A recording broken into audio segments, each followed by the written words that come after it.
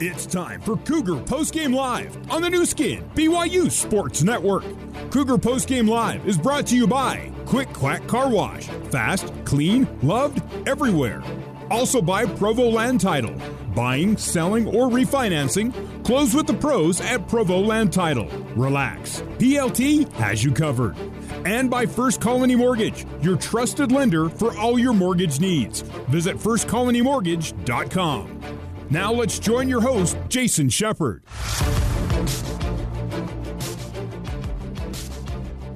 8-7, BYU improves to 2-0 with its second consecutive dominating performance. 48-7, they beat the Trojans of Troy. Welcome in to Cougar Postgame Live. Looking to get your reaction to tonight's victory. You can chime in on Twitter. Tweet at me at JSNShep, at JSNShep. We'll get to some of your tweets throughout Cougar Postgame Live. But before we go any further, I want to make sure that you know when BYU wins, you win with Papa John's Pizza.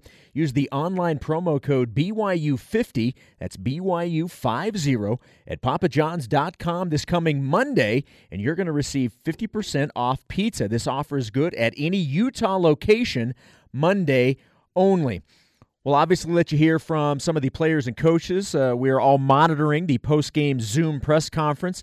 Head coach Kalani Sitake should be first, so as soon as we see him and hear from him, we will put that through so that you can hear it as well.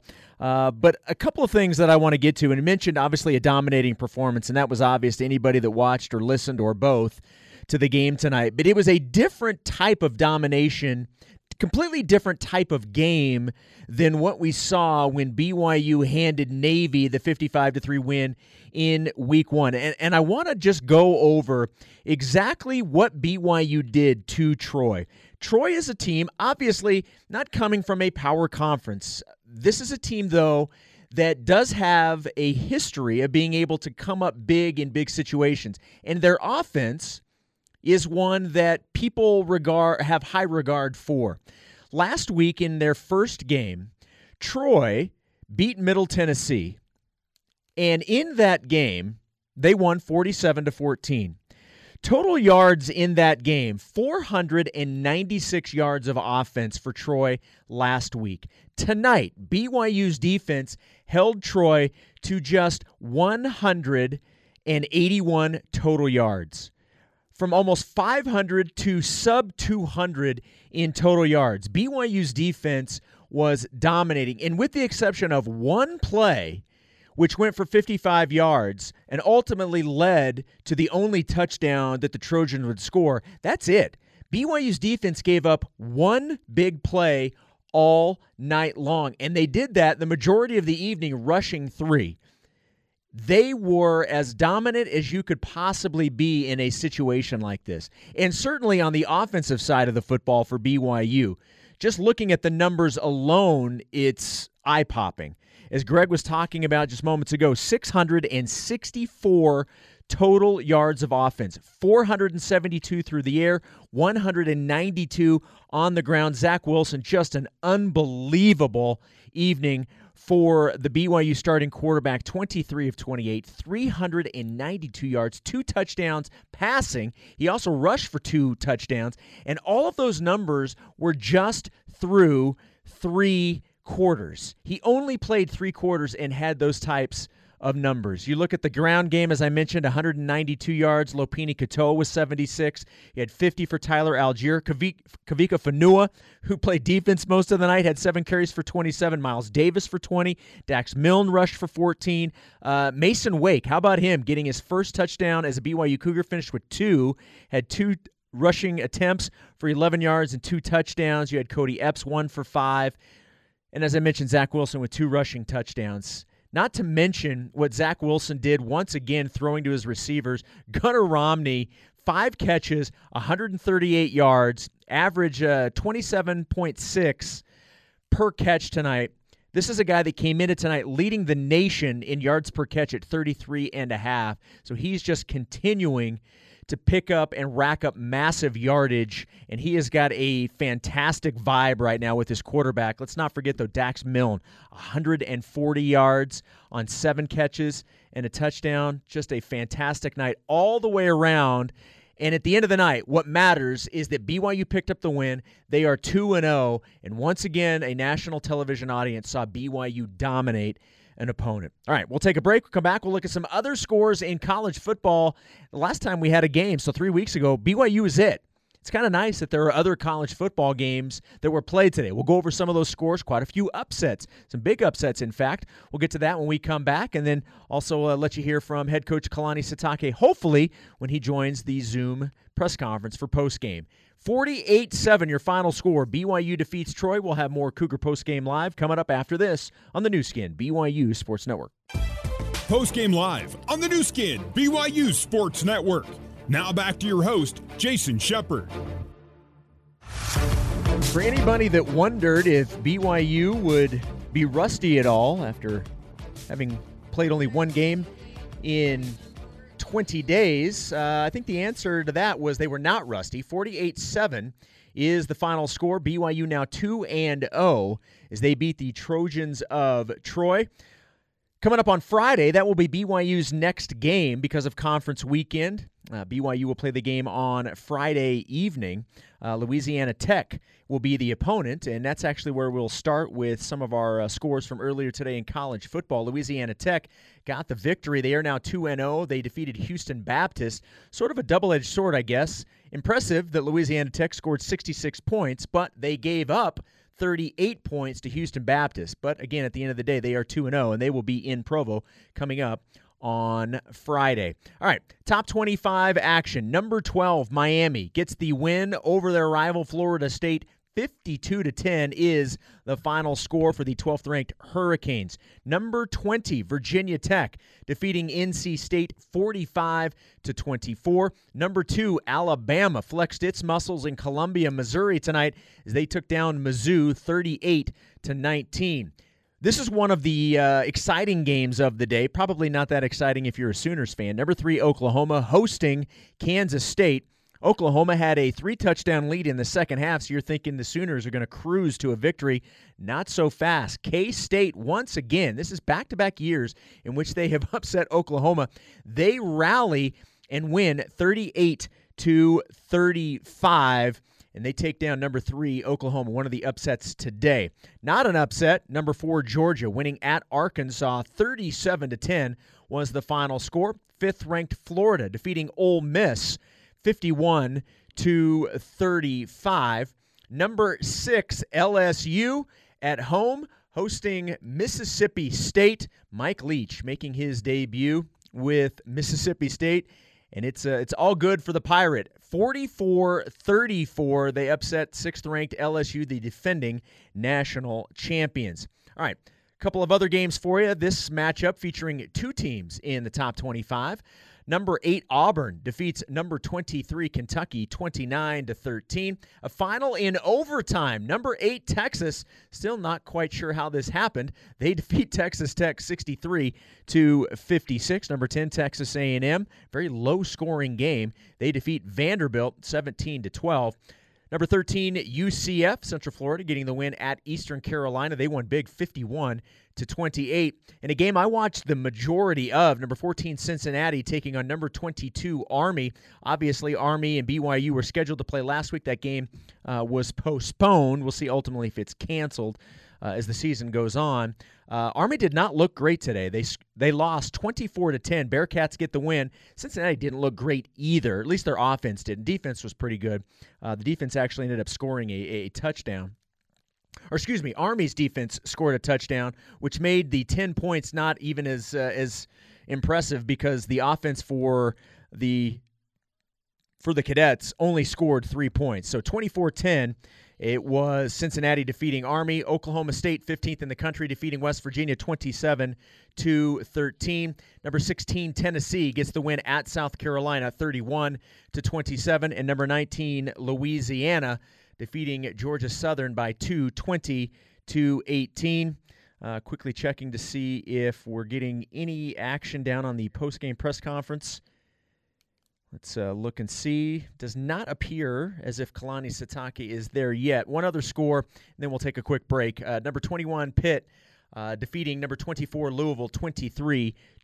All right, let's see if we can time this. We will take a quick timeout. Hopefully, Kalani Sitake via Zoom on the other side. 48-7, your final. BYU 2-0, defeating Troy tonight at LaVell Edwards Stadium in the home opener on the new skin, BYU Sports Network.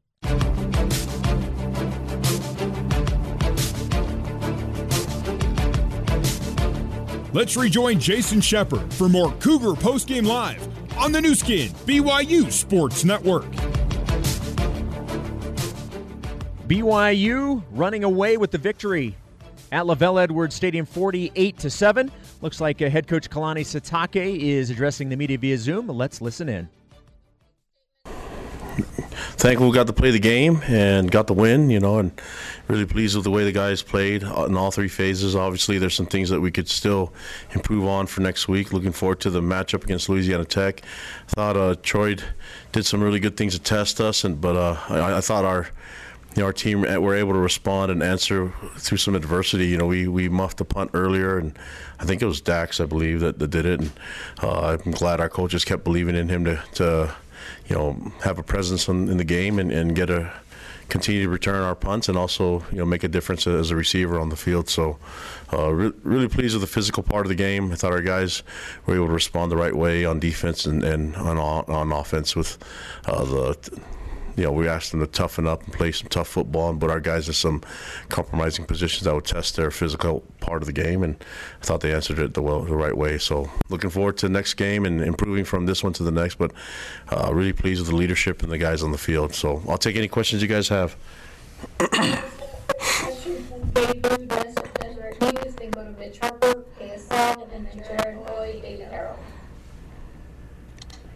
Hey, Kalani, because of the nature of your schedule this year and the way the pollsters vote, do you feel any pressure at all to get style points, as it were? Obviously, you haven't against Navy and against tonight, but does that thought ever enter your mind?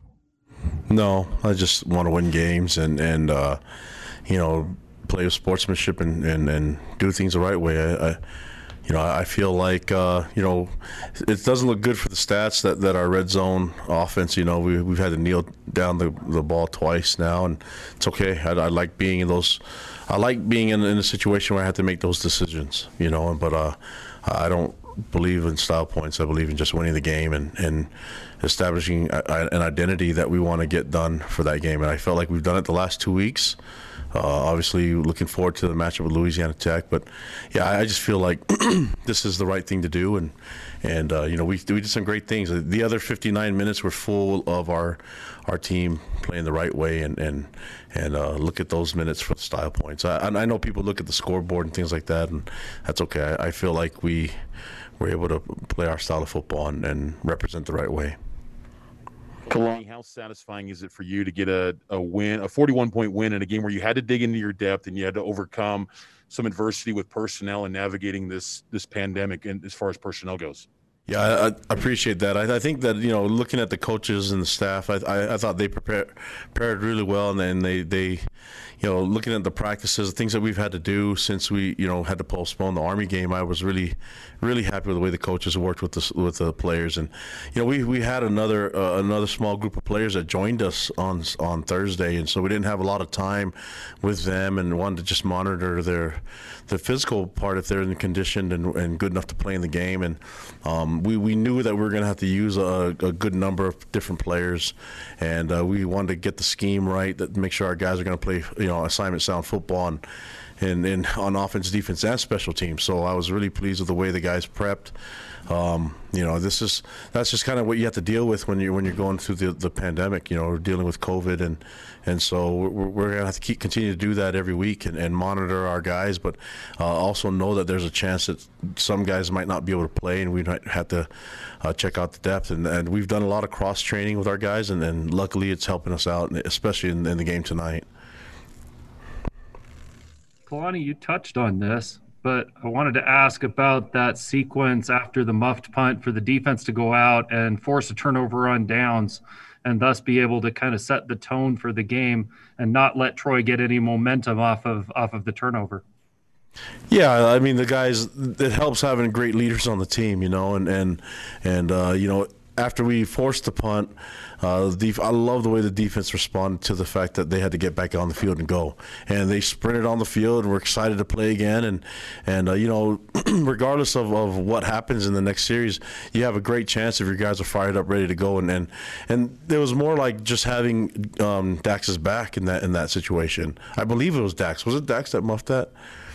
Yeah, so it was like just the players supporting their teammates and showing them love and having his back and getting out there and doing it. And look what it did for Dax the rest of the night. You know what I mean? So I'm just thankful that I have great leadership on the team, great coaches that prep their guys well, and looking forward to keeping it going with these guys. I thought, we were tested at times, and we knew what we were trying to get established on defensive side and offense, and I felt like we did that. We got it done. Still disappointed about giving up that big play at the end of the first half to give 7 points, but I love how the offense responded.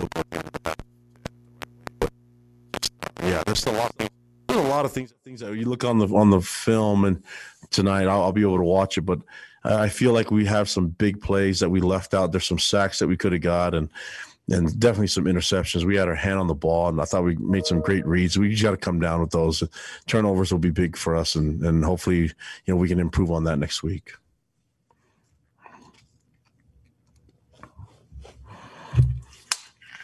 Questions from Jake Hatch and then Sean Walker. Kalani, you've seen a lot of your guys get action in these games because you've been up so big so early in them.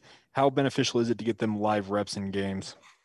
Yeah, it's been huge for us. I mean, that's but we're also a deep team. We have a lot of guys that have played a lot of minutes on the field that are giving us really quality depth.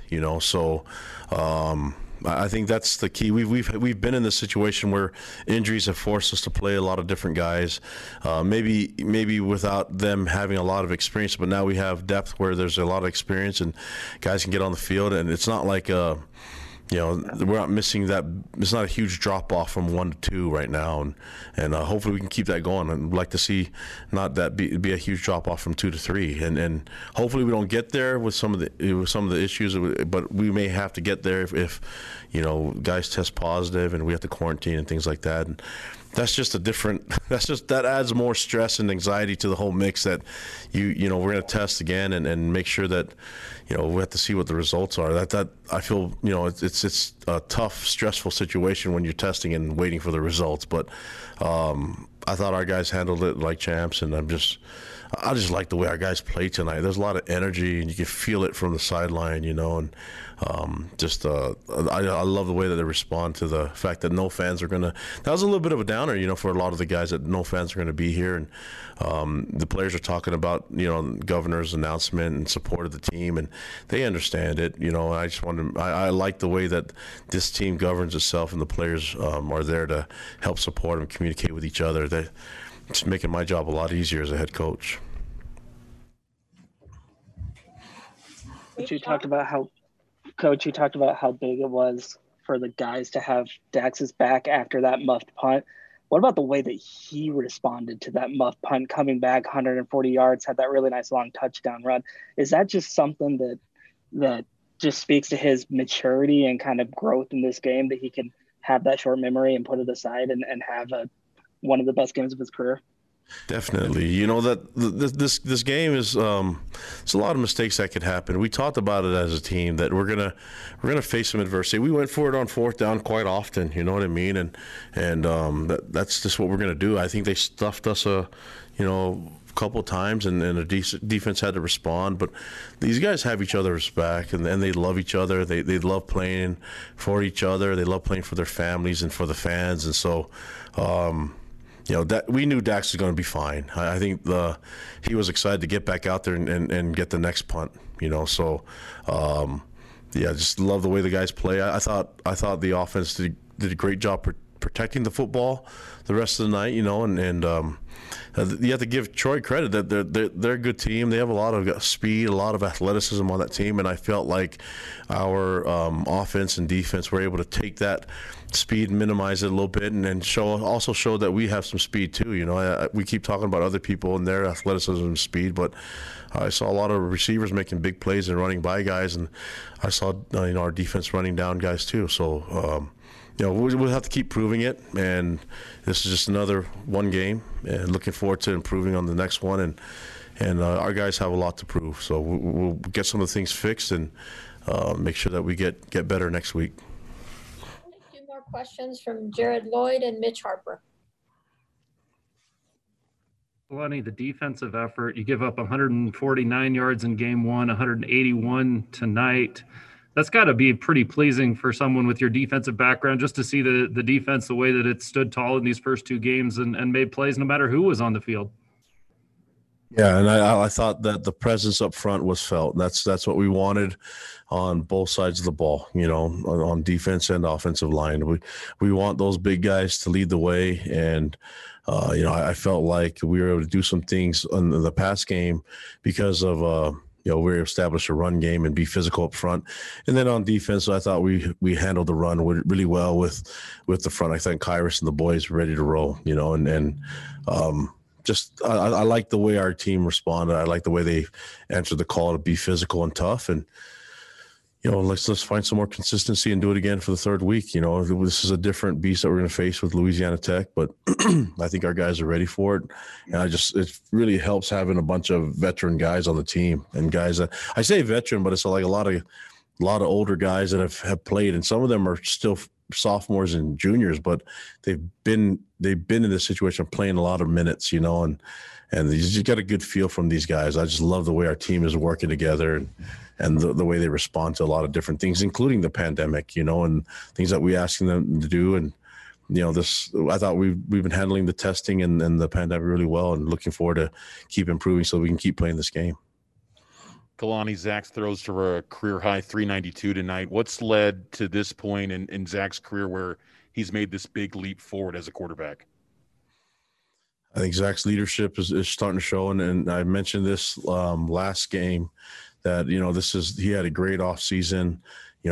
Before he had to kind of nurse some injuries and get back from it, right? And this is the first time that he had a great offseason, being able to just take care of his stuff and perfect his craft. He's throwing the ball really well. He's seeing things really well, making the right checks, and putting the guys in the right spot. And there's a lot of still room for improvement, and I know that Zach will think that this isn't good enough. There's some things that I know there's some plays I know he wish he could have back, but man, I just like the way he's working. I like the way he's leading this team. He's played a lot of games for us, a lot of minutes, and the guys look to him as a leader. And I like the way he and Baylor and Jaron, that whole quarterback room is working. So we'll keep flowing with him, and I think his leadership is he still feel a lot more comfortable being a leader now, being here for so long. It's been a long time. I mean, he's played a lot of games, so. But the improvement this is the stuff that you won't be able to see, is that the things that he did during the offseason on a personal level to improve his game is starting to really show. So, and he's not the only one. There's a lot of guys on our team that, really improve their skills and be able to perfect their craft a little bit more. So that helps out, having a bunch of guys that are intrinsically motivated and guys that I can trust. Okay. Thank you, Coach. All right, guys. Stay safe. Appreciate it. I believe Zach Wilson is coming up next. All right, that was head coach Kalani Sitake, and as you may have just heard, Zach Wilson will be joining the media momentarily after BYU gets the win, 48-7. They are now 2-0, back in action coming up on Friday against Louisiana Tech. The quarterback coming off a career night, Zach Wilson. Now at the microphone, let's listen in. Okay, Jared, Zach, welcome. We'll start with a question from Jared Lloyd. Hey, Zach, nice game tonight. I wanted to ask about being able to, you look forward to coming out on the field, and then there's a muffed punt. How big was it to take the field after your defense got a stop after that turnover? What did that do for the momentum and just setting the tone for the game? Yeah, I would say the guys handled it well. Personally, me in that situation, saw the muff punt, honestly just shook it off. It was like no big deal. Guys make mistakes. Dax will tell you that firsthand, right? How many teams muff a punt in a season? Happens all the time. So, it was no big deal for us. We knew we were going to come back. We knew the defense had our back. They were going to get a stop, and we were going to come back out and be able to put a drive together. Okay, we'll take a question from Mitch Harper and then Jake Catch. Zach, how big of a relief is it to have this dominant performance once again after multiple weeks of uncertainty with personnel and postponements? Just how big of a relief was it to have this type of performance once again? Yeah, it's been great for the team. We had 3 weeks off. I feel like everyone handled it well. They handled what they were supposed to over those 3 weeks. They knew we have something special in this team, and they put in the work those 3 weeks. And, I'm just happy that all the work this whole team's put on in the offseason is finally showing. Okay, Jake Hatch. Zach, you put up a career high in passing yards. This offense is rolling early on this season. What's been the key to you guys having such success? Playmakers, I'd say we're very versatile. We got great running backs, dudes making, big time plays, making guys miss. And then, at the same time, I can throw a swing route to a back. I can throw an arrow to a receiver, and those guys are going to make guys miss, and they're going to go make big time plays down the field. And, really, I just think we have that playmaking ability where guys aren't letting the first one take them down. Okay, Jared Lloyd, we'll take another question from you. Zach, in 2 games, you guys have put up over 100 points now. What does that mean to be able to come out and just show what this offense is capable of and try and, get the attention that you can get in a season like this with these types of performances? Yeah, all it means is we can't get too big of an ego, too big of a big head going into the next week. And, we're a good offense, but it means nothing if we just stop it now, so we gotta keep getting after it at practice, prepare for our next opponent. La Tech's a great team, and we got to come out ready to play against those guys. So really, all it means is, we're just one more step there to where we got to be. Sean Walker will take your question next. Yeah, Zach, you had a great game throwing the ball for the quarterback. I mean, as well as anybody, a quarterback's only as good as his receivers. Did guys like Gunner and Dax and them kind of make it quote unquote easy tonight, I guess? Yeah, everyone around, Gunner, Dax, Neil, Isaac, you even have the fullbacks, Mason, and then Peeny and Tyler. I'm throwing the ball to them on the edges too. And as a quarterback, I can honestly say that a quarterback is always as good as the guys around him, and I'm fortunate to have a great 10 guys that rally around me, and I can make the easy play and they can make it a big play. Okay, Darnell Dixon. Zach, can you describe the feeling and what the experience was like playing in an empty stadium tonight? As a player, personally, there's a couple times maybe when the defense is on or we're jogging at halftime or a big play happens, you don't hear any fan noise that you actually notice it, but when you're so dialed in on what's going on and you're focused on, the defensive front, maybe what pressure could be coming, the play, what motion, all that kind of stuff, you don't even notice it. That's one of the biggest things I've noticed. And I'm sure a lot of the guys could say the same thing, is you really don't even notice the crowd not being there. Okay, Jay Drew, your question. Yeah. Hey, Zach, I'm just curious if you found a different place to live. Seems like all of Provo wants to know. It's hard. I'm still trying to figure it out. I got another week, but I definitely have some options. So. Okay, Brandon Gurney, and I think that's it. Brandon? Yeah, a game like this, Zach, a lot of new faces were able to make plays, some by necessity, some just by the course of the game. How nice is it for you as a leader on this team to see some of those guys step up and make plays and have that opportunity?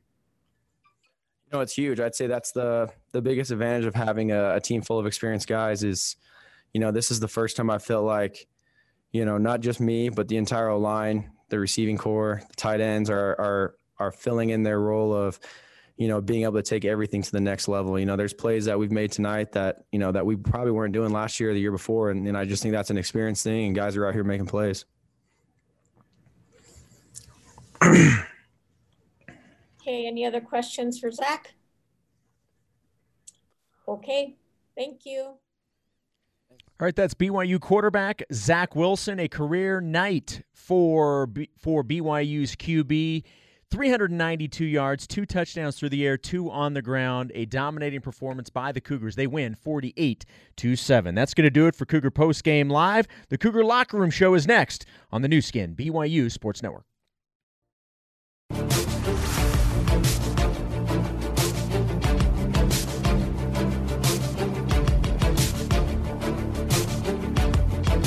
Welcome back to postgame coverage of BYU football on the new skin, BYU Sports Network. Our coverage continues with the Cougar Locker Room Show, brought to you by Utah Community Credit Union. Get more house, same payment at UCCU. It's what we do. Let's head live to the Mo Betta's broadcast booth and join Riley Nelson, along with the voice of the Cougars, Greg Wrubell. And then Jared Lloyd.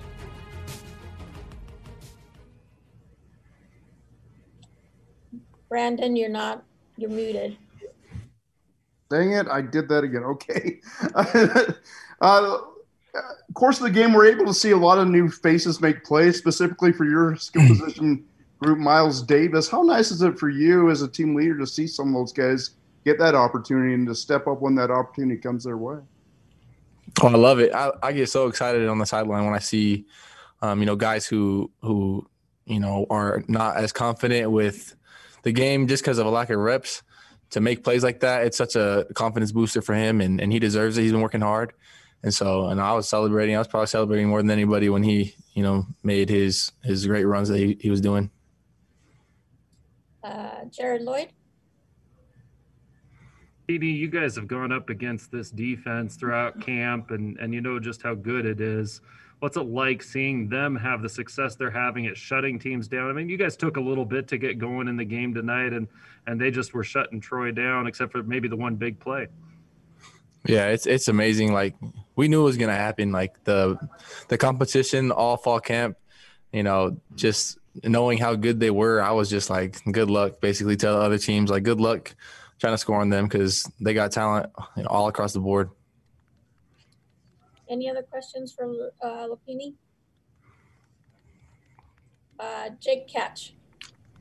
Beanie, of course, you guys have a game on Friday, so it's a day sooner than what you normally would have. What's the key to getting ready on a short week? Really just lock in, maybe a day earlier. We might lose a day of film preparation that we might not have, but just getting our minds focused on the next opponent a little sooner. I don't think it will be too big of a problem, though. Okay. Thank you. Thank you. All right, that was running back Lopini Katoa. We will take a break. This is the Cougar Locker Room Show. BYU 48 and Troy 7, our final score. You're listening to postgame coverage on the new skin, BYU Sports Network.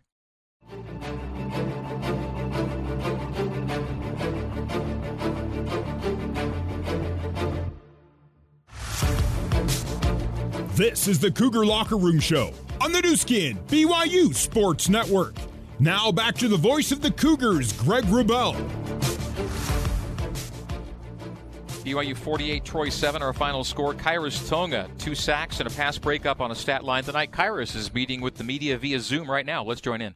Yeah, Darnell, and then Brandon, and then Sean Walker. Yeah, Kairos, can you describe the experience of playing in an empty stadium? I know the last game against Navy, there were some fans there, but what was that experience like for you and your teammates? It's fun. We're just grateful to even play and have this opportunity, but we definitely miss the fans, and we know that they're watching, so we're grateful for them, and we just can't wait to see you guys out there. Yeah, Kairos, the defensive line really stood out again. You guys are getting a lot of pressure on the quarterback. We all knew how good you were coming into the season. How good are these guys stepping up? Like your backup, I'm forgetting his name right now, but just some of the other guys, we could just give a shout out to them and what are they doing to maybe help you in that regard? Our D-line has been working super hard this whole offseason, and they're just grateful to get the time. As soon as the numbers are called, they're giving 100% effort. So grateful for guys who come and play. If it's 1 snap or 90 snaps, whatever they can get, they'll give 100% of effort. So grateful for the D-line and all they do in their hard work. speaking with the Zoom contingent, because we have live with us on headset Dax Milne. Dax 7 grabs 140 and a score, career night for Dax. And Dax, we believe, is on headset with us from down near the Cougar locker room. Dax, can you hear us okay? Yep, loud and clear. I'm here. Hey, fantastic. And I know you've been waiting a little bit, so I thank you for your patience as we try and get through all of this on postgame. So thanks for sticking around with us. Of course. Okay, so Dax, I think your first touch tonight comes on the punt return. Is that right? Yep. Unfortunately, it wasn't a great touch, but yeah, what happened. And had to just find a way to bounce back. I just have a ton to say about my teammates that rallied behind me and told me that everything was all good and don't worry about it. And the defense got my back and just got a stop right after that. So it just says a lot about the defense and the kind of guys we have. It's a tough way to start a night for you personally, but then you see immediately a team get the ball in great scoring position, get nothing out of it. That has to boost your spirits. And then as Riley Nelson noted on the air tonight, Riley, was it the next play that went right to Dax? Was it? Yeah, it was. I apologize, my mic wasn't on there. Dax, the very first play, you ran that comeback and Zach found you up. As a quarterback, I know when I have playmakers, whenever they, look, those physical type of mistakes happen, right? And so you want to try and get the ball back in their hands. My question for you is, all week long, was that play kind of designed to go to that comeback, or does Zach look you up, try and get you in your hands? Obviously, you made a great catch on the sideline for 17 yards on the very first offensive play of the game. Yeah, we've been running that play throughout practice all week, and Zach, I was glad Zach came to me because I kind of needed the ball to get my head up, and so he made a great throw, and I was fortunate enough to get 17 yards out of it. And then every other punt return, you were back doing what you normally do. Was there any kind of conversation with you and Coach Lamb after that first play, or is it just like did he not even need to bring it up?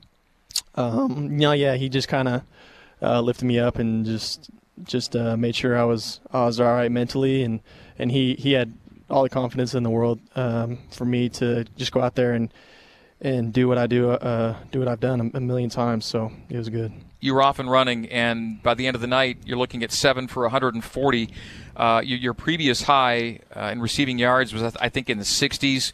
So this night was, a huge leap from where you had been. But I don't know that you or Gunnar or anybody else who's playing well says this is beyond your expectations. This is what you think you guys are capable of, right? Of course, yeah. We've known what we can do, and we've done it in practice, and it's just fortunate enough to get some balls our way all night. It was honestly surprising after I saw the stats. I just during the game, I wasn't really keeping track, and then I saw after, I was like, oh, wow. So Dax, on your 70-yarder, the formation was into the boundary and the play action was into the boundary. You were kind of up on an island up top, so the camera, obviously, and I was, got caught following the ball a little bit, so I didn't see what move you put on that cornerback. How did you get so wide open? Did you stutter the guy? Did you make him fall down? Talk to us through that 70-yarder that kicked off the second half. Yeah, the route was a slant and go, and so he had heavy eyes on me, and as soon as I broke in on the slant, he bit really hard, and it was just easy enough to slip right by him, and Zach made sure that he didn't overthrow me, which was smart, because those are the worst if you just overthrow those kind of plays, and so I was able to make a miss after, and it was a great play by everyone. How good has Zach been through 2 games? Oh, he's been amazing. But it's nothing. It's not a surprise to me. I know how hard he's worked in the off season, and so it's no surprise. You guys have played 8 quarters so far, Dax. You've scored points in every quarter, and this just feels like the kind of offense that in 3 years under Jeff Grimes now is really starting to click and be in sync. How do you describe the way this team has played offensively through 2 games? Yeah, it's been really satisfying to be able to actually put points on the board. In past years we've been able to move the ball great, but I think our issue has always kind of been actually converting some red zone plays, and so it's awesome to see us scoring in every quarter, like you said, and ultimately getting those younger guys in the game. I love to see it. And now the only time you guys don't score in the red zone is when you're kneeling down to end the game. Exactly. That's the way you want it, right? That's what you want to do. Yeah. Hey, Dax, really quick. You mentioned the overthrow. You were glad that Zach didn't overthrow you. Neil had, I think, the only overthrow of the night. How much flack is he going to get in the receiver room on Monday for missing his chance at throwing a touchdown? Hey, listen, he's already caught a lot of flack. Me and him throughout the week. I wanted to be the one that threw that one, but he ended up getting it, so he's not going to hear the end of it from me. Hey, he's going to tell you that, look, he wasn't that open. He probably wouldn't have scored. The reality was, who was down on the route? Was it Wake? It was no, Rex. It was Rex. Yeah, no, it was Isaac. That's right. Isaac had a step on the dude. He maybe would have caught him, but still, you can't let Neal have even an inch on that. The reality was he had his shot at glory, and he missed it. Exactly. He comes in the locker room talking about how only Patrick Mahomes could have made that throw. But heck no. Dax, good to be with you. Congrats on tonight. Hey, appreciate you guys. Thank you. All right, more of the Cougar Locker Room Show next here on the new skin, BYU Sports Network.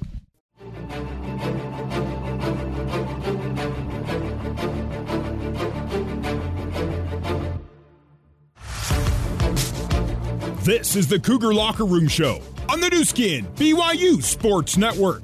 Now back to the voice of the Cougars, Greg Wrubell. All right, so BYU had the ball for almost a half hour longer than the Troy Trojans tonight. A new Sitake-era high in possession time, 44-12 off the clock. Of course, it's not just the time you have with the ball, it's what you do with it, and BYU scored a lot of points with it. 48-7 is our final score. BYU goes to 2-0, the number 18 team in the country, with 103 points through 2 games. We're talking about it, and we'll do so more with the coach of the Cougars, Kalani Sitake, coming up next here on the new skin, BYU Sports Network.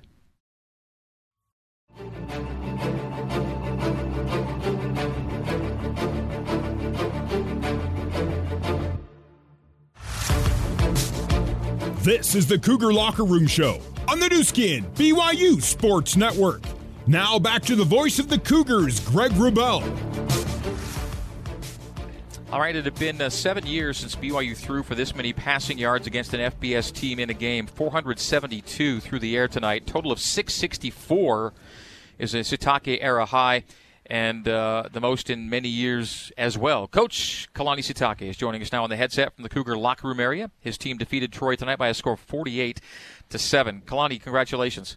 Thanks, guys. That was a fun game. I'm just proud of the players and looking forward to building on this film and getting better for next week.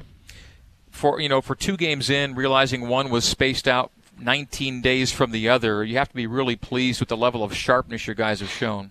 Yeah, I think it's a huge compliment to the leadership on this team, and we've been in these guys have been in games where they weren't consistent, coming off of big wins, and so I think these guys, it's the experience of having guys that have been through it and leading the way and speaking to the team. I mean, they do some. This group is different, and I think the veteran and the experience part of it is what's key now. We're seeing these guys really lead and really work with each other. I was just talking to Dax, before he left, and just how much love he has for the defensive players. I mean, he muffed a punt, and the defense were cheering, get ready to get back on the field. It gave him a lot of confidence, and that's nothing that I'm doing. That's something that this leadership and the team, the camaraderie and the love that they have for each other, and getting each other's back. That's what it's all about. You guys, this is a team sport, the ultimate team sport, and that's just something that's a beautiful moment to see as a coach when guys feel that support from their teammates.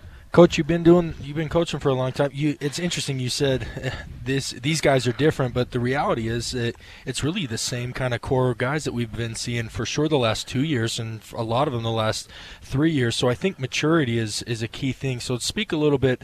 What are the markers of a mature player and then a mature team? Because to me, that is the biggest difference between this core that's been largely the same from last year to this, is they seem to have taken a large step. Is it the way they handle practice? Is it the way they handle adversity, the way they approach a game? What is really those signs of maturity? It's all of those things. If you're thinking about sometimes you go through some crap, and these guys learn tough lessons from it, and it's just that saying that tough times don't last, tough people do, and we have some guys that have fought through some adversity and in their personal lives and in their football and athletic careers here at BYU, and I think the key is just them keep leading and power their way through it and not focus on the mistakes. I think attacking everything with optimism and positivity is a key for us, and I've been really pleased with them. Now, it helps to have. We kept saying in the years past, like, man, one day these guys are going to be veterans, and it's going to be a huge difference. And what we need to do is get a thing, with our team. So it's rotating a bunch of a good core of quality veterans in the group, and then bringing in some new guys, and then having them adapt to it. That's the culture that we're starting to see now, where a player-led team is starting to really hold each other accountable, and they're starting to do things for each other. It means a lot more than a coach doing it, and I think that once that thing gets rolling and the culture starts thriving, I think that's going to be a beautiful moment. I feel like we're starting to get there. It took some time to happen and had some bumps along the way, and it's just 2 games right now. But I think the key of staying humble and hungry is going to be really important for us, and we can do that when our guys are holding each other accountable and leading the way. So I give a lot of credit to our players, the way that they're raised, the resiliency that they have, and then looking forward to seeing them take it to this next game in week 3 for us. Visiting with Coach Kalani Sitake. More with the coach is next as we take a break. BYU 48 and Troy 7, tonight's final score on the new skin, BYU Sports Network.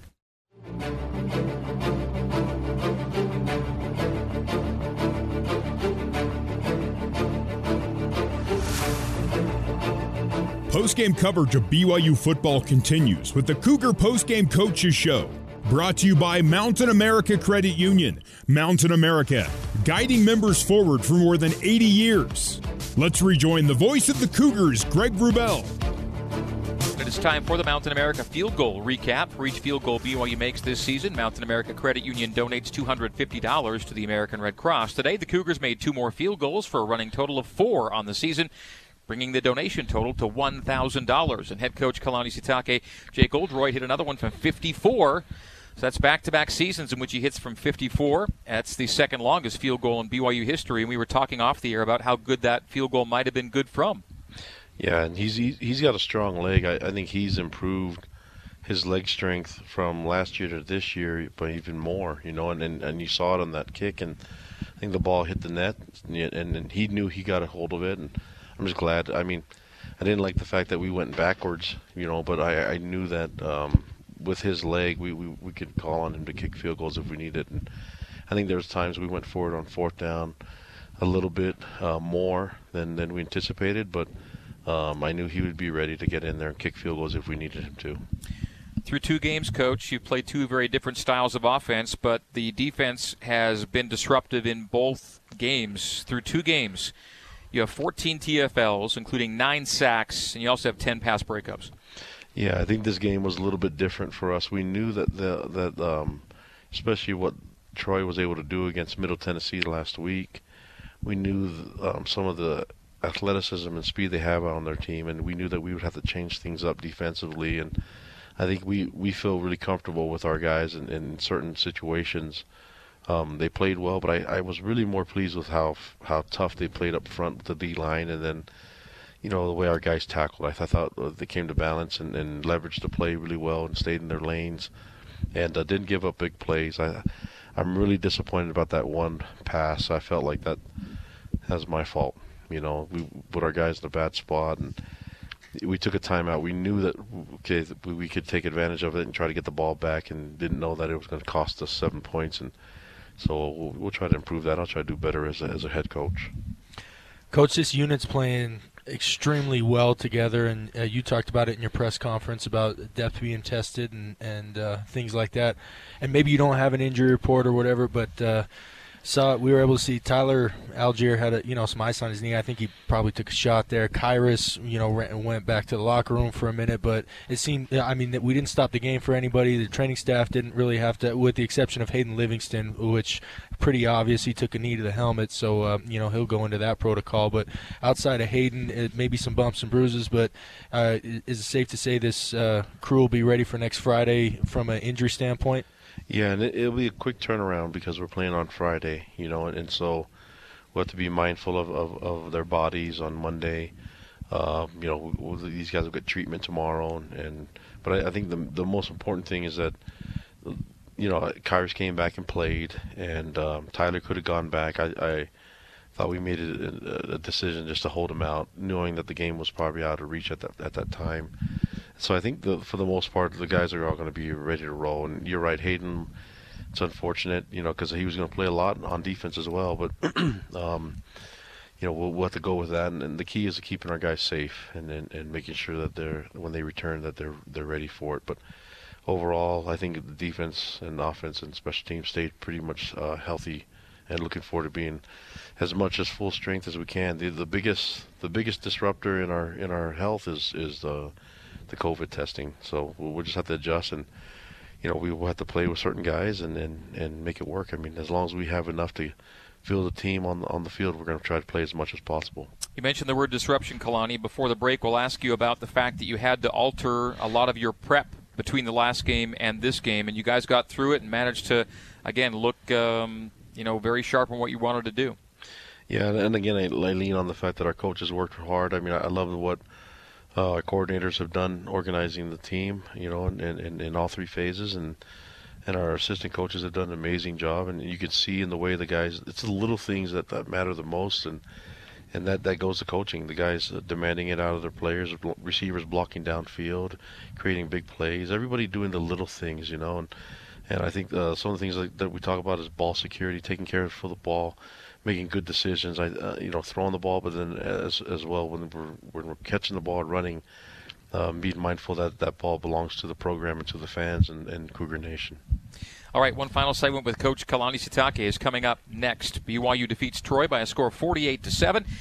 Closing comments from the coach after this on the new skin, BYU Sports Network.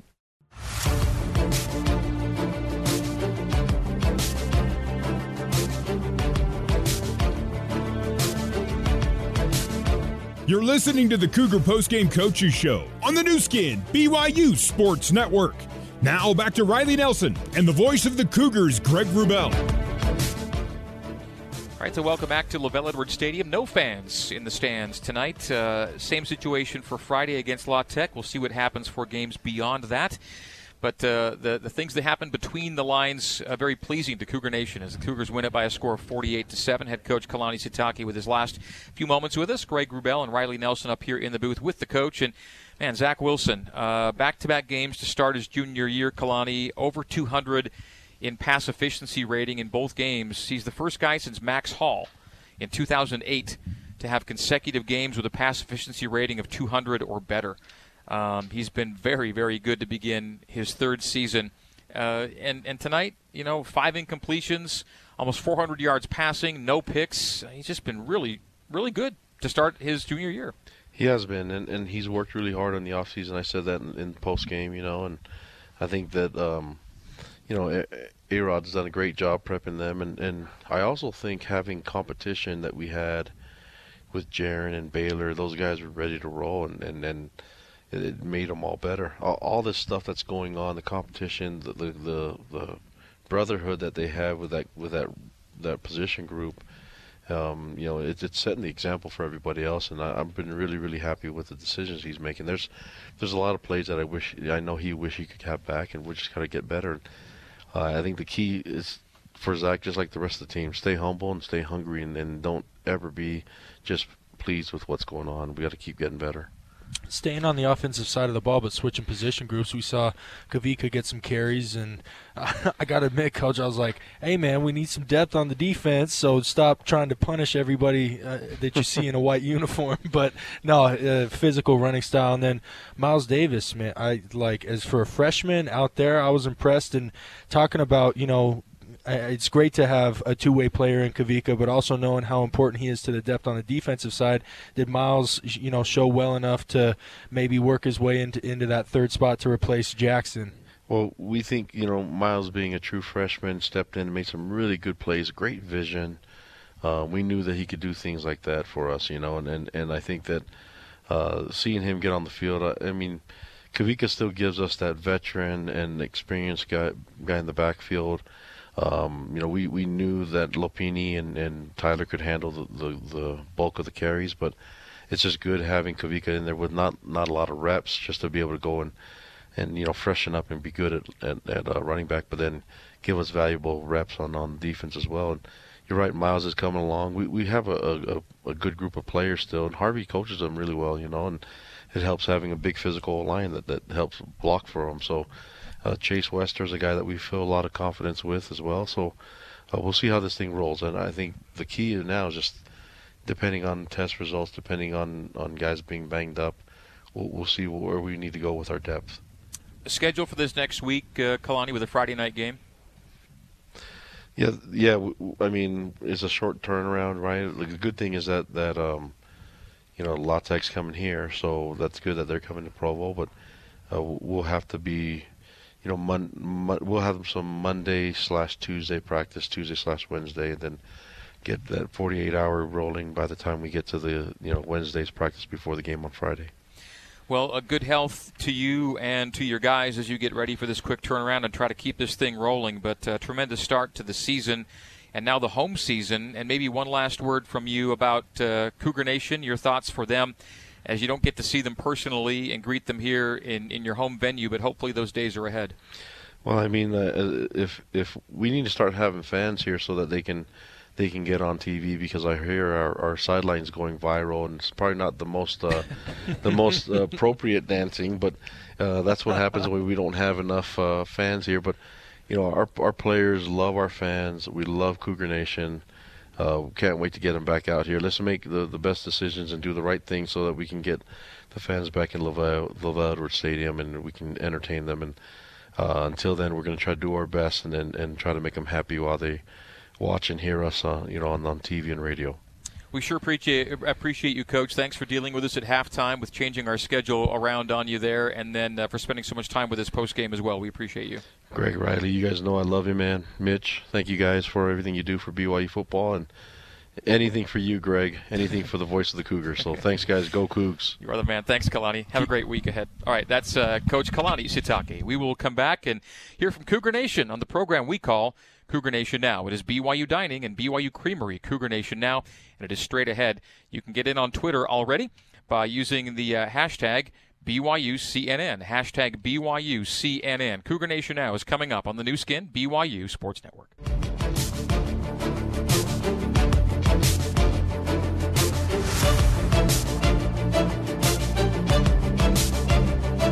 You're tuned to BYU Dining's Cougar Nation Now. BYU Dining, the classic BYU tradition. Have a scoop today. Be part of the show by emailing your questions to cougarnationnow@byu.edu or tweet your questions using the hashtag BYUCNN. Let's head live to the Mo Betta's broadcast booth and join Riley Nelson, Mitchell Juergens, and the voice of the Cougars, Greg Wrubell. All right, at some point, BYU is going to maybe stop averaging 50-plus points per game. I hope it doesn't happen. Might happen, Riley. But here we are. BYU through 2 games is averaging 51.5 points per game. 55 at Navy, 48 here tonight. And truly, literally, the only red zone failures are when BYU decides to kneel down to end the game. When BYU wants to score, the Cougars have been scoring at a great clip. As we talked last year, we talked about the challenge last year was to score touchdowns inside the 20. Well, of the 12 drives in which BYU's tried to score, they're at 75% touchdown rate inside the red zone. 9 touchdowns, 3 field goals when they get inside the 20.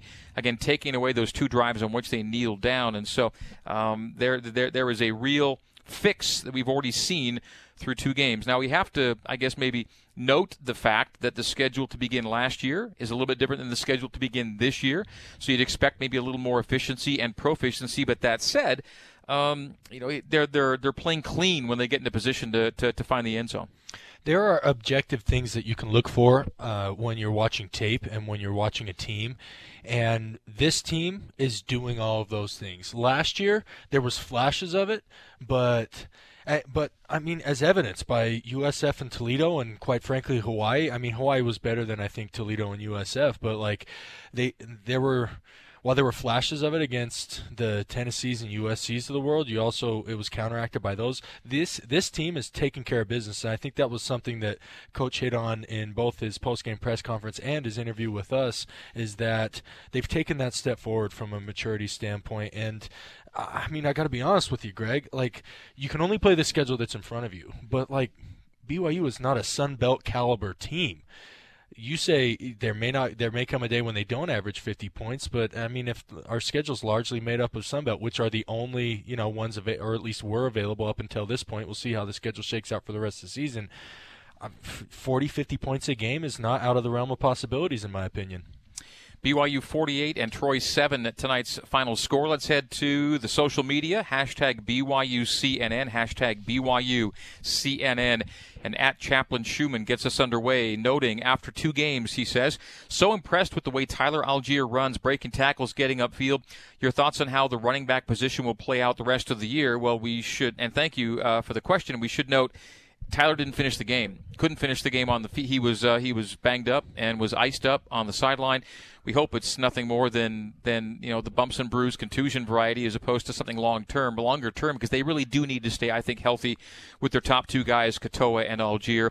As exciting as Miles Davis appears to be in the backfield, you want those 2 to get you all the way. And Kalani talked about that. You want veterans back there carrying the football. I mean, even if these are young guys that maybe look quicker or have a little bit more speed, you want guys who you can trust toting the rock. Look, Mitch was down there on the sidelines. He was looking at it. He was the one that saw Tyler never went into the tent, and he said he had ice on the outside of the knee. The reality is, it's stuff on the outside of the knee. You don't have, when you hurt things that really matter, it's not putting ice on the outside of the knee. There's a little bit more involved in that. So I don't think there's any reason to assume that was anything more than maybe he got scraped by a cleat or maybe he took a face mask there or something. And as Kalani said, at that point, the game was already in hand. So why, put him back in there to have it get stiffened up, especially when, a late game like this, and sorry to get off on a little bit of a tangent here, but in talking with some of the BYU guys, sleep is so important to recovery, especially when you have one less day than your normal routine. So a game that goes into the early morning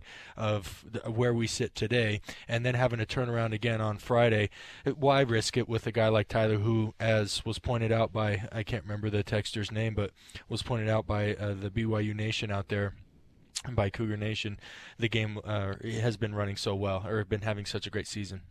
You can get tangential whenever you want, Riley, on this program. We're going to combine a couple of tweets from Ben Burt into one question. He says, it was amazing to watch the D-line. Big credit to Tuiaki and the staff for having a completely different and appropriate game plan for Navy and for Troy.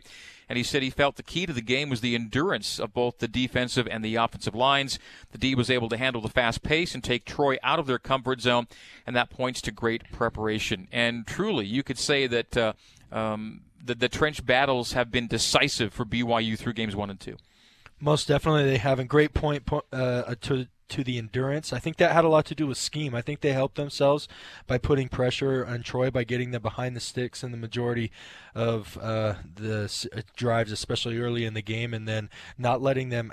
I think, look, when you watch them against Middle Tennessee, empty was a big portion of their package, and BYU effectively took the empty formation out of any kind of productive or any kind of thing because Troy was unwilling to adjust, and BYU, I think 3 out of their 4 sacks came when Troy lined up an empty. So great job by those guys staying conditioned, staying on the field, and great job by the coaches dialing up schemes that allowed them to be successful and to, as you pointed out earlier in the broadcast, have one of the more lopsided time of possession battles that there's been in quite some time. Almost a 30-minute differential.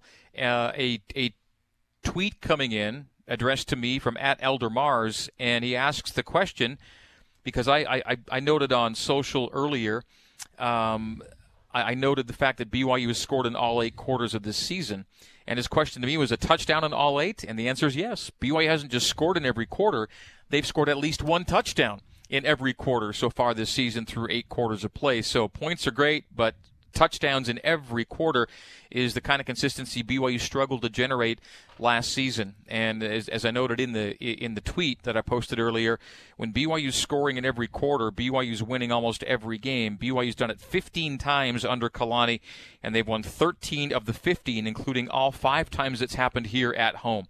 You score in every quarter, you're likely going to win the game, and that's been the case in the Kalani Sitake era. Mitchell Juergens has rejoined us here in the booth, and we made this point earlier in the broadcast during a time in which Mitch was dealing with some equipment issues down on the sideline, so he may or may not have heard it and certainly was not able to respond to it. So we'll repeat that point before going to the break. And it was this.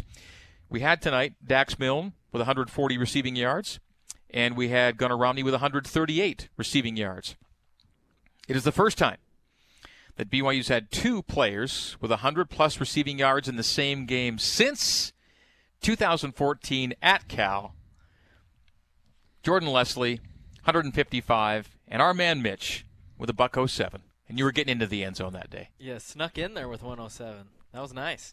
It's so fun to see. I mean, as a receiver, I love to see, those receivers just climbing the stat, especially those yardage markers.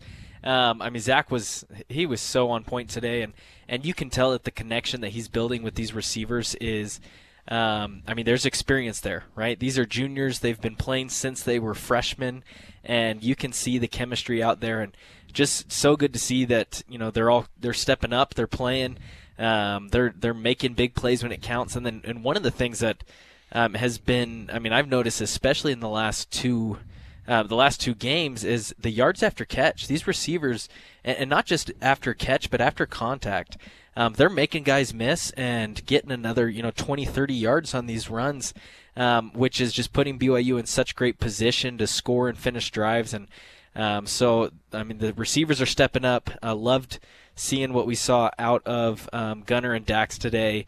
Excited to see what's to come with those guys. The Cal game, 2 touchdowns for you that day? 2, yeah. 2 touchdowns. From Christian Stewart? Yep. Yeah, they were Christian. He had did he not pass for over 400 that game? Or was he close? I think the game we talked about in which he had 400 was a loss to Nevada. Which he might have had 400 plus in that game, but he had a higher game in a loss to Nevada. But I'll double check on that one.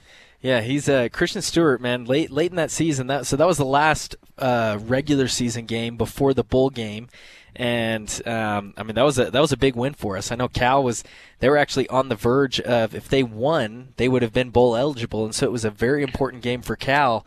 And it was fun to go there, and that game was back and forth, and the defense actually came up with the big stop there on the final drive. They had a chance to score, and the defense came up big, and so awesome game all around, fun to be a part of.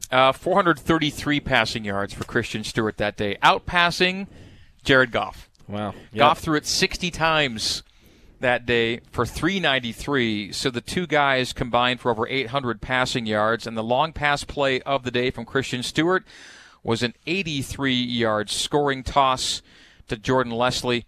But there was Mitchell Juergens that day, scoring from 47 yards out and scoring from 9 yards out as BYU hung on for a wild one, 42-35. Yeah, it was a fun one. BYU had a fun one tonight in a different way, blowout way, but we'll take it. 48-7 is your final score. We're chatting about it on BYU Dining, BYU Creamery, Cougar Nation Now, hashtag BYUCNN on Twitter. We'll take more comments, more feedback from the fans right after this. So you can also email us, by the way, cougarnationnow@byu.edu. Cougar Nation Now, it's one long word, cougarnationnow@byu.edu. More from the fans after this on the new skin, BYU Sports Network.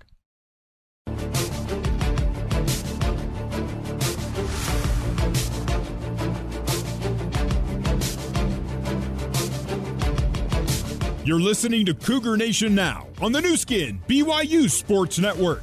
Here's your host, the voice of the Cougars, Greg Wrubell. It was late night kick. It was around 8:20 Mountain Time when this game began, so it's 1 in the morning Mountain Time, and we're still rolling here. Let's pause 10 seconds, though, for a brief station identification on the new skin, BYU Sports Network. This is BYU Radio on KBYU FM HD2 Provo. You're listening to BYU Football on BYU Radio. BYU 48, Troy 7, our final score. Greg Wrubell, Riley Nelson, Mitchell Juergens, your broadcast trio. Here's what happens when you work between a quarterback and a wide receiver during a commercial break. I go to break, and the quarterback, so before the last break, we talked with Mitchell about this game at Cal back in 2014 when he had 107 receiving yards and a couple of touchdowns. We go to break, and off the air, the quarterback to my left, Riley, what was your question for Mitch? Just what routes were they on? She says, remember what routes you ran? And Mitch, you said? 98 scissors and a 35 bow. This game was 6 years ago. And, yeah, of course, why would you not remember the routes you ran for those 2 touchdowns? Yeah. And so then they just basically chopped it up during the entire break and ran through the entire thing, and like it happened last night instead of 6 years ago. I love working with these guys. This is BYU Dining and BYU Creamery, Cougar Nation Now. Question coming in from at desorbed glasses. His name is Gregory Dean, we think, if that's his real name, and why would we doubt him, right? His question was, when was the last time that a BYU quarterback had 2 consecutive games with a quarterback rating over 200? He's, of course, referencing the fact that Zach has opened the season with 2 of those games. And I'm glad he asked it because we have the answer, right? We've said it a couple times tonight, but just for this person and for those who may have missed it, the answer, Riley, do you remember who it was? Max Hall in 2008. Max Hall, 12 years ago, last guy to do it. And Zach is off to a heck of a start to his junior season.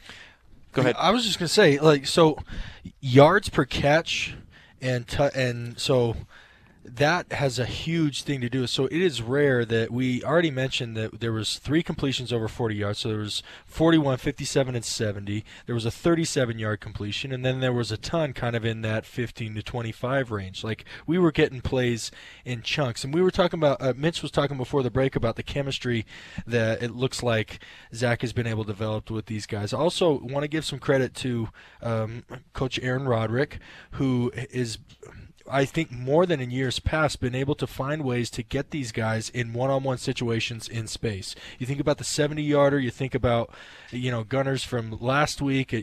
I just feel like these receivers, they're not catching the ball in traffic. They're not having to do too much work. They've been able to architect plays, and Zach has been able to identify and deliver the ball in situations where, like the play that Dax had, he breaks 1 tackle and it's off to the races. And when you can have that luxury as an offense, now let me say that I think a lot of that has to do that's what I love about football. It's so multifaceted.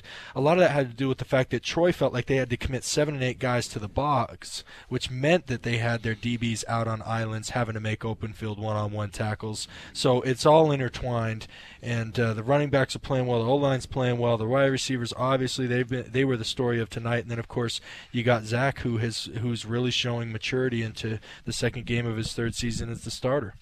Navy did not get to Zach for any sacks tonight. Troy got to him twice, but BYU's allowed, again, only 2 sacks through 2 games. BYU, conversely, has sacked the opposing quarterback 9 times, including 5 sacks of an option quarterback, which isn't normally done. Back to Riley's chunk play comment, and the stat program that BYU uses, or the stat program provider BYU uses, has a definition of chunk plays, which is passing plays of 15 or more yards and rushing plays of 7 or more yards. And of BYU's 11 chunk passing plays were 9 of 20 yards or more. 23, 29, 37, 70, 52, 41, 24, 23, 22. Then you had 7 rushing plays of 10 yards or more, a 10, an 11, an 11, an 11, a 17, and a couple of 19s for BYU. So they were coming in big swaths on a night when BYU accumulated a total of 664 total offense yards, and that is a Kalani Sitake era high. And again, with the schedule BYU's playing, the opportunity may be there to have nights like this, which brings us to the maybe the overarching question: is it important that BYU not just win games, but win games a certain way because of how the schedule has now been constructed? Mitch, you want to take that first? Yeah, absolutely. I think it's very. I mean, it depends on what the end goal is, right? And I think looking at the season, and we talked a little bit about this before the game started, with the shift in schedule, almost the expectation of the goal there is an undefeated season, right? And it's hard to talk about that all the time, though, because from a football perspective, you can't say, hey, we're going to go undefeated and just think long term, because you got to, I mean, it's a week-to-week preparation. You got to treat every single game as if it's, the one game. You got to win one game at a time, right? But with that said, I mean, with a lot of these voters, as far as, getting into potential a New Year's Six Bowl, when they do wake up in the morning and they see, wow, BYU's continuing to make statements, they can go in and look at the box score, see the total yards that BYU's putting up in addition to the yardage, lack of yardage that we're giving up on the defensive side. I mean, that's take notice football.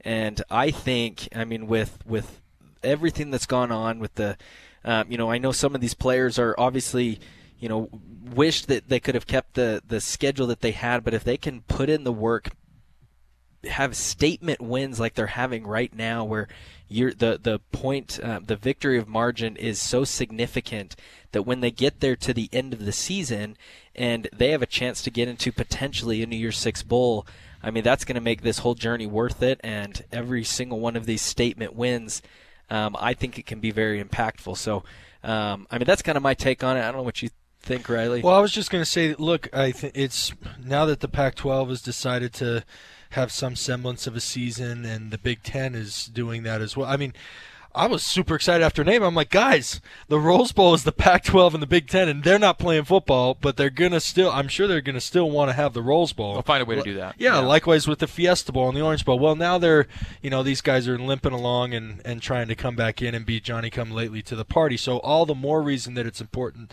that BYU show out against that schedule, and I know he's working on it, but also all the more importance for Tom Homo to add some games. I don't know. I didn't actually listen to the press conference, but I did see on Twitter, but the Mountain West commissioners left the possibility open for out-of-conference games, right? The reason why I point to that one is Boise would be a great one to sneak on the schedule late in the game. Am I right or wrong on that? Did any of you guys catch that? Yeah, no, the Boise game was mentioned in particular, and I thought there was also an allusion or a reference to Utah State having the ability to do the same. If the teams are given the flexibility to play one out-of-league game, Utah State and Boise were teams that had BYU on the schedule. They're close travel games. They could drive if they wanted. I mean, these are all things that come into play, and so those might be two games you can add. I think when the Army game got postponed, the question was, well, why doesn't Army just immediately reschedule? We all know there's a date. Why not just get that thing done? I think Army was waiting to see a little bit how their season went. The fact that their undefeated season ended after 2 games might make it more likely that they actually engage BYU in a discussion to get that game back on the schedule. If Army had, say, beaten Cincinnati, which is a ranked team, gotten on a roll and kept going, well, then suddenly BYU would have been more of a threat to their undefeated season. Now that part's off by the wayside already. Maybe a little more incentive to go ahead and explore it. But all that being said, Tom's now trying to fill dates that might already be filled with teams regionally that now have the ability to do so. So either way, I don't think BYU is going to stay at 8 games. I'd like to see at least get the double digits, and I think that's a possibility now. It's imperative that they get some higher profile names on the schedule, if at all possible, because if BYU were to keep winning games, the discussion would come up, and like it always does with any team that finds itself undefeated out of a non-Power 5 conference, as well, who have they played? And in this case, it's a little different because things were taken out of BYU's hands. They had 6 P5s ready to go. This was a strong schedule until COVID hit, and ironically, all the teams that bailed belong to leagues that are now playing again. They're just not playing BYU. The schedule was taken away. It was never returned and restored to its original strength, so BYU's had to do what it can. And I think people and observers will realize the position BYU was put in. All that said, if there's a bigger name out there you can put on the schedule, it behooves BYU to get that game. And Boise's a great example of the kind of team that would give you some heft. In general, we bifurcate the FBS between P5 and G5, but within the G5 there's also another tier, right? In that Sun Belt is not Mountain West, is not conference. So UCF, right, 2 years ago played LSU in the Fiesta Bowl. Boise's played in P5 bowls. TCU back when they were in the Mountain West. Utah Mountain West. So you've had Mountain West. You've had is UCF American Conference, right? Mm-hmm. Yeah. Yep. So the Mountain West and American, Houston's an American Conference, right? They're obviously.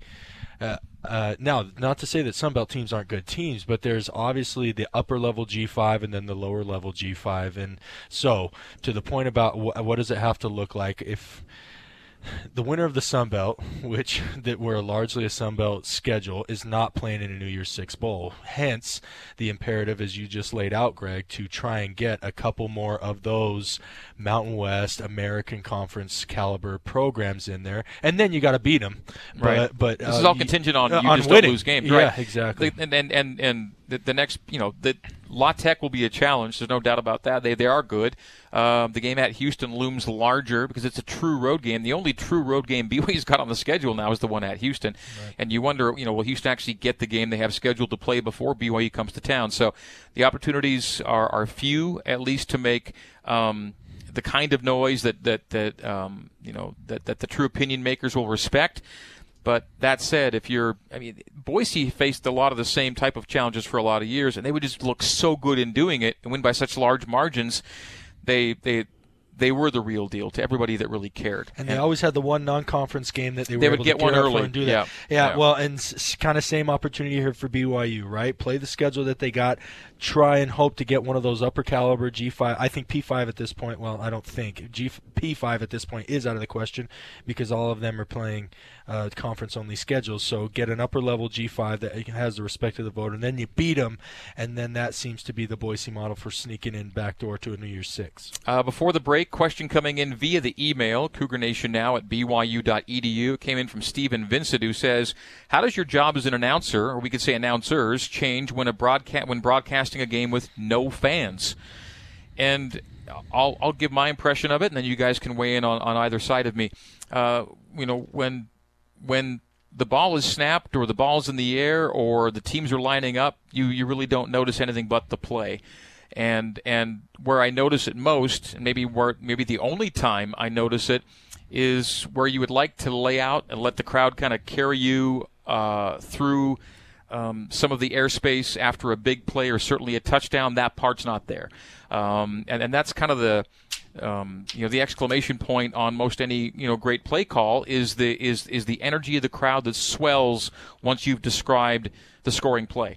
And that has not been happening. And even when BYU goes on the road, we could still expect the swell because BYU fans are always heard. So whether it's home or road, that's the part we don't have, is the ability to let the fans take over the broadcast for a time and put a stamp of approval on the play we just witnessed. That's the biggest thing for me. Riley, how about you and then Mitch? Yeah, the biggest thing for me, and I'm obviously been doing this for the shortest amount of time between the three of you guys, but the biggest thing for me is just try and bring the energy in my voice, because when you got the crowd piped into your ear, you naturally bring more energy, or you elevate it, or things like that. People, look, we're not broadcasting over NPR. People aren't tuning in to listen to some podcast of podcast description of a football game. People want the game day experience, and so that's been just the biggest thing, is to have my own voice and energy and raise that appropriate to the play on the field, when normally it just kind of happens naturally as a byproduct of the crowd noise that I get in my ear. Or we don't have an open booth here at Lavelle Edwards, but a lot of stadiums there's an open booth that we feel. Yeah, for me it's actually it's pretty interesting because I've done this obviously 2 seasons prior, and up to this point I didn't realize that if you're down there on a football game, you're not hearing personal conversations between players or coaches. And as I kind of walk back and forth, I can hear everything, right? And so before, I would when I've got my headset on, I can't hear too much crowd noise because I'm hearing us in the broadcast. But it's kind of fun to just take one ear out, and I get obviously can continue to hear the broadcast, but pick up on some of these personal conversations, whatever it's about, right? Football, life. I kind of get a little bit of everything, which is fun. And then one other thing, which I didn't realize, so they still have, one of the effects that they still have here at Lavelle Edwards Stadium is the cannon in the northeast corner of the end zone. That thing is so much louder with no fans. There was, every single time we scored in the northeast or in the north end zone, I follow the ball wherever they go, and so I'm down here. And without question, that cannon would go off. It would catch me by surprise every time. I jump, get startled, and it's so much louder without fans. Because I went back and I was like, for my 2 years, I never really jumped when the cannon went off, and I realized the crowd kind of drowned out that noise a little bit, and so anyway, it's fun. It's obviously watching some of these games earlier today. You see some fans. Down in the South, they've got 25% capacity, and it does get me excited to have the fans back in the stadium, because there's an energy that you really just can't produce there on the field without them. But it's been a kind of unique experience. Your position down on the field in the team area or around the team area has made it such that you have had to do something Riley and I have not had to do, and that is get cleared through COVID testing. Kalani talks how he is always curious and wondering how they're going to get through what the week will show when it comes to testing, and because of your proximity to them, you have to be in a similar protocol. So you were tested this past week. Yep, twice a week. So we test twice a week, and fortunately the test came back negative, so I could, that's why you're here be part tonight. of the experience. Yeah. And by the way, I have no backup plan. By the way, I have no backup plan whatsoever. I was going to ask you, hey Greg, if this test comes back positive, what's the plan B? So. Anyway, but yeah, we test twice a week. Every home game, it's going to be that type of protocol, and love to see everyone taking safety precautions just to keep the health of the players and health of the coaches is most important. So, it's been a unique process, and hopefully I continue to test negative. So. And hopefully this is the last season we have to worry about this. Exactly. All right, hashtag BYUCNN if you want to tweet at us for Cougar Nation Now, hashtag BYUCNN. You can also email us, cougarnationnow@byu.edu.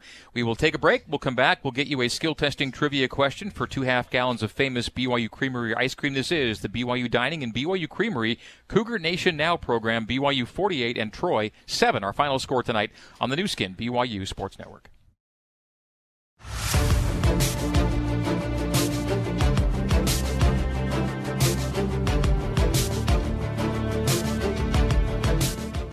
Let's get you back to Cougar Nation Now on the new skin, BYU Sports Network. All right, so welcome back to BYU Dining, BYU Creamery, Cougar Nation Now, hashtag BYUCNN on Twitter. And you can also use the email, as people do, week to week, Cougar Nation Now @byu.edu. Greg Wrubell and Riley Nelson, along with Mitchell Juergens up here in the booth. And by the way, since we last mentioned that I have no backup plan for you, should you test positive. Do you have volunteers? Yeah, already. Yes. My good buddy and former intern and current Salt Lake City sports radio superstar Jake Hatch has volunteered. So awesome. he said he'll be the guy. So he will get an audition at the very least. I think at this point. So 48-7 is our final score. BYU over Troy. By the way, at Cougar Stats has tweeted in something interesting. BYU's scoring margin after their first two games is plus 93. Yeah. Okay. 103-10. The only season with a larger margin after the first two games was 1977, when BYU outscored the opposition 104-6 in the first two games for a plus 98. So BYU has a nearly historical scoring margin in games 1 and 2 of the season, thanks to Cougar Stats for that. Chaplain Schumann, by the way, has re-entered the chat to ask you, Riley Nelson, how you are feeling in your second year in the booth, ? He notes, from a listener perspective, you're doing a fine job, and I will also endorse that as well. And he says you have to be feeling pretty good that you're one of the chosen few who actually gets to be at the game. Yes, no, that's definitely tickled pink and feeling more and more comfortable with it. Like, for example, if just a little moment of candor with the listeners out there, like I felt I got tongue-tied 2 or 3 times earlier in the broadcast, once in the pregame and 2 early on in the first quarter, but kind of settled into a rhythm and found it there. So still finding my way, still trying to listen back to myself, make sure that my cadence is good, make sure that my content is good, and all of those things. But honestly, happy for the opportunity. Glad you guys keep inviting me back so I can get better each week. And that's the name of the game, just like you were when you were a player. All right, and thanks for the comment at Chaplain Schumann. And, we're blessed to have Riley, and I'm blessed to have both Riley and Mitch working with me. Zach Wilson tonight came 8 yards short of 400 passing yards for the game. And here we now have, leading into the skill testing trivia question from BYU Creamery, is your opportunity to win 2.5 gallons of famous Creamery ice cream. And you can tweet at Greg Wrubell. You can tweet using the hashtag BYUCNN. You can email cougarnationnow@byu.edu. However you choose to contact us, we will do our best to determine who was first in with the correct answer to give away the ice cream. We do our best. Usually we're right about who's first. And here's tonight's question. Zach Wilson did not get to 400 yards passing. Who is the last BYU quarterback to have a 400-yard passing game? That is your question. The first correct answer wins 2.5 gallons of famous Creamery ice cream. Who's the last BYU quarterback to have a 400-yard passing game? The correct answer wins ice cream. Next on the new skin, BYU Sports Network. Entering the 1996 postseason, the BYU football team was ranked 5th in the national polls with just a single loss blighting their otherwise perfect record. With over 71,000 fans in attendance, on New Year's Day 1997, the Cougars took on the 14th-ranked Kansas State Wildcats in the Cotton Bowl Classic. Down 15-5 in the fourth quarter, the Cougars needed a miracle comeback to secure a Cotton Bowl victory. Huge play here, 3:45 to go. Good protection, it's for Kayla Louie, touchdown. No flags. BYU on top. There he is, KO, with what could be the KO punch against the Wildcats of Kansas State. 3:39 to play. BYU has regained the lead. The Cougars held on to win 19-15, finishing the season with the longest win streak in the nation. And that was another Cougar Classic moment here on BYU Radio.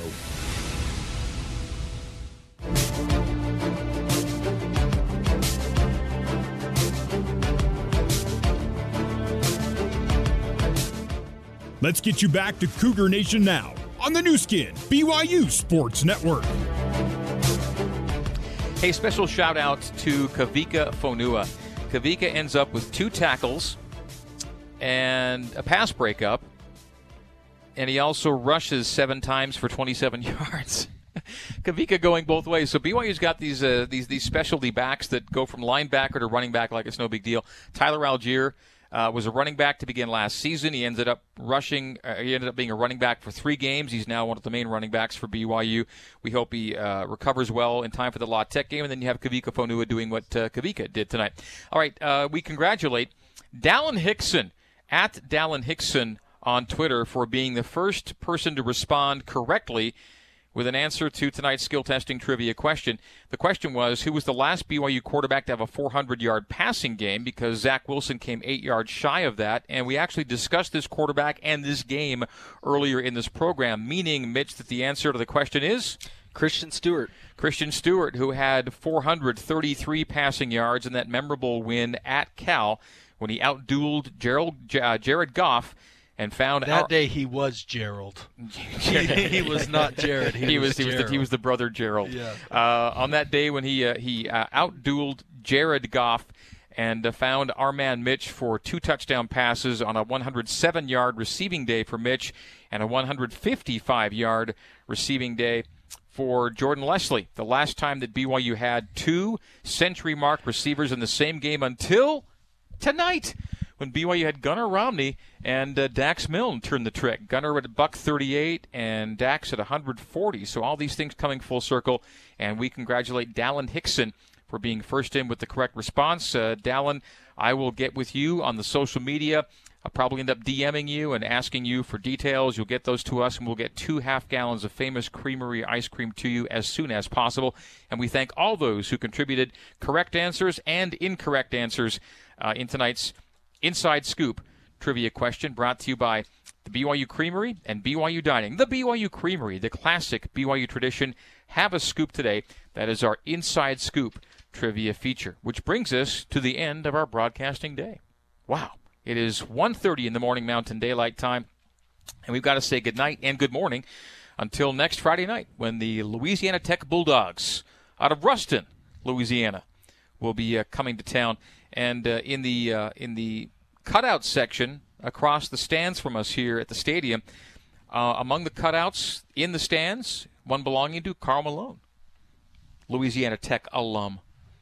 You guys know the mascot?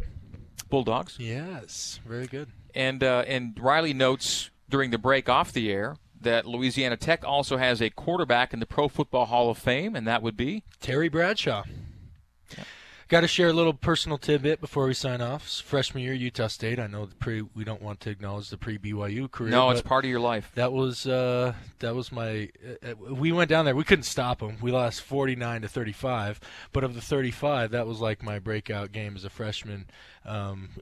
First time I ever rushed for. I threw for 300, rushed for 100. In fact, I think it was like my only college career when I did that. Really? It was like a backdoor. Like when I say it was 30, it was 49-35. Like it wasn't that close, but they let me stay in there, and I racked up some yards and some. But so I've been down there in Ruston, Louisiana, and played in front of played down there in the Deep South. But it's first ever meeting for BYU. I think you said that earlier, Greg. What was your first Utah State home win? Was it Fresno State? Yeah. So I mean, that was really the coming out party, but like my numbers weren't great. We threw the ball for like 20 times for like 170 something yards. That me being a guy who's all about the numbers, you know, as all of us quarterbacks are. No, that Louisiana Tech one stands out a little bit because 300-100 was a pretty big thing as a true freshman. Did that? I never did that here at BYU. In fact, I had 100-yard. Sorry, this is turning into the Riley Nelson Trivia Hour. I had 100-yard game. Do you guys know what it was? Gosh. Greg wouldn't. You wouldn't have ever guessed, Mitch. Greg, would you know? San Jose State. I only played one quarter of this game. It was actually Wyoming in garbage duty in 2009. And I rushed for in the quarter? Coach and I just kept calling draw after draw after draw after draw. You said this was a quarter's worth of work? I think so, yeah. I think I was like 102 yards or something like that. We'll have to Well, do you have it? Well, I'm going to check it. It was the 52-0 game. Yeah.